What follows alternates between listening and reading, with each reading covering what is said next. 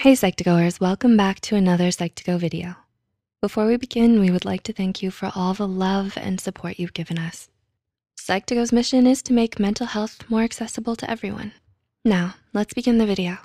Have you ever been concerned you could be a target of emotional abuse? Emotional abuse is defined as the continued and deliberate mistreatment of another person by means of psychological aggression, intimidation, coercion, control, and emotional manipulation. Emotional or verbal abuse is one of the most rampant but also most overlooked forms of abuse. Abuse in any form is never okay, and it's something no one should ever have to go through.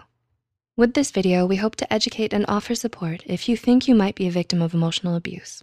Emotional abuse is often misunderstood and is also much more difficult to recognize.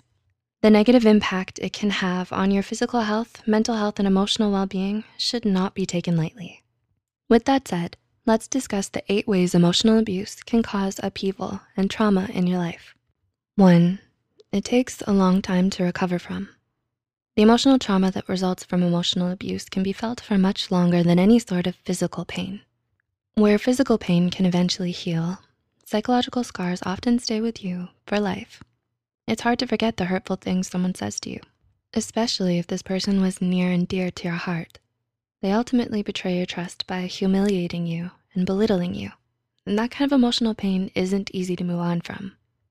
Sometimes even the mere memory of the event is enough to make someone re-experience that emotional type of hurt all over again. 2, most people don't understand what you've been through. Emotional abuse can be hard to understand and is sometimes a difficult concept to grasp. Many people remain ignorant of the way it can negatively affect your life, and others tend to be much less sympathetic towards emotional abuse victims than they are towards physical abuse victims. Emotional suffering is personal, and it's not something other people can see on the surface. People are more likely to intervene and help you when you're being physically threatened than they are when they see you being verbally and emotionally assaulted. 3, it gives you a negative outlook on life. If you've ever fallen victim to emotional abuse, especially at a young age, it can do a lot to shape the way you view the world and those around you. Oftentimes, you tend to form a negative perspective on life and struggle with constant feelings of loneliness, emptiness, and hopelessness as you get older. If you were ever ignored, rejected, abandoned, manipulated, or isolated in any way as a child or an adolescent, it's going to leave you with a lot of emotional baggage. 4, it gives you a negative view of yourself. There's no arguing that both physical and emotional abuse can have very damaging and dangerous effects on a person.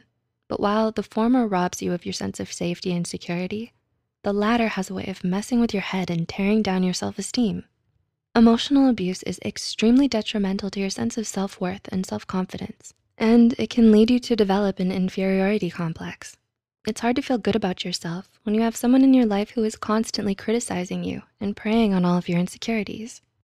5, it has long-term psychological effects.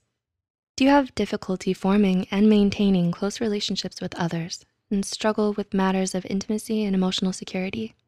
Emotional abuse can bring out a sense of constant fear, dread, and anxiety.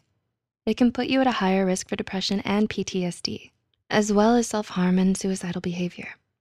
People who have been emotionally abused can have a harder time controlling their emotions, which could lead to problems with anger management or emotional instability. 6, emotional abuse can also have physical side effects.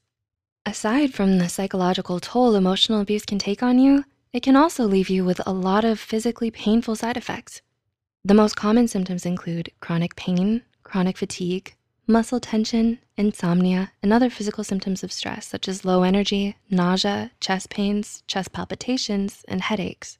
Not only that, but emotional abuse has been found to precede physical abuse in a large majority of cases. 7, it puts you at risk for mental illness.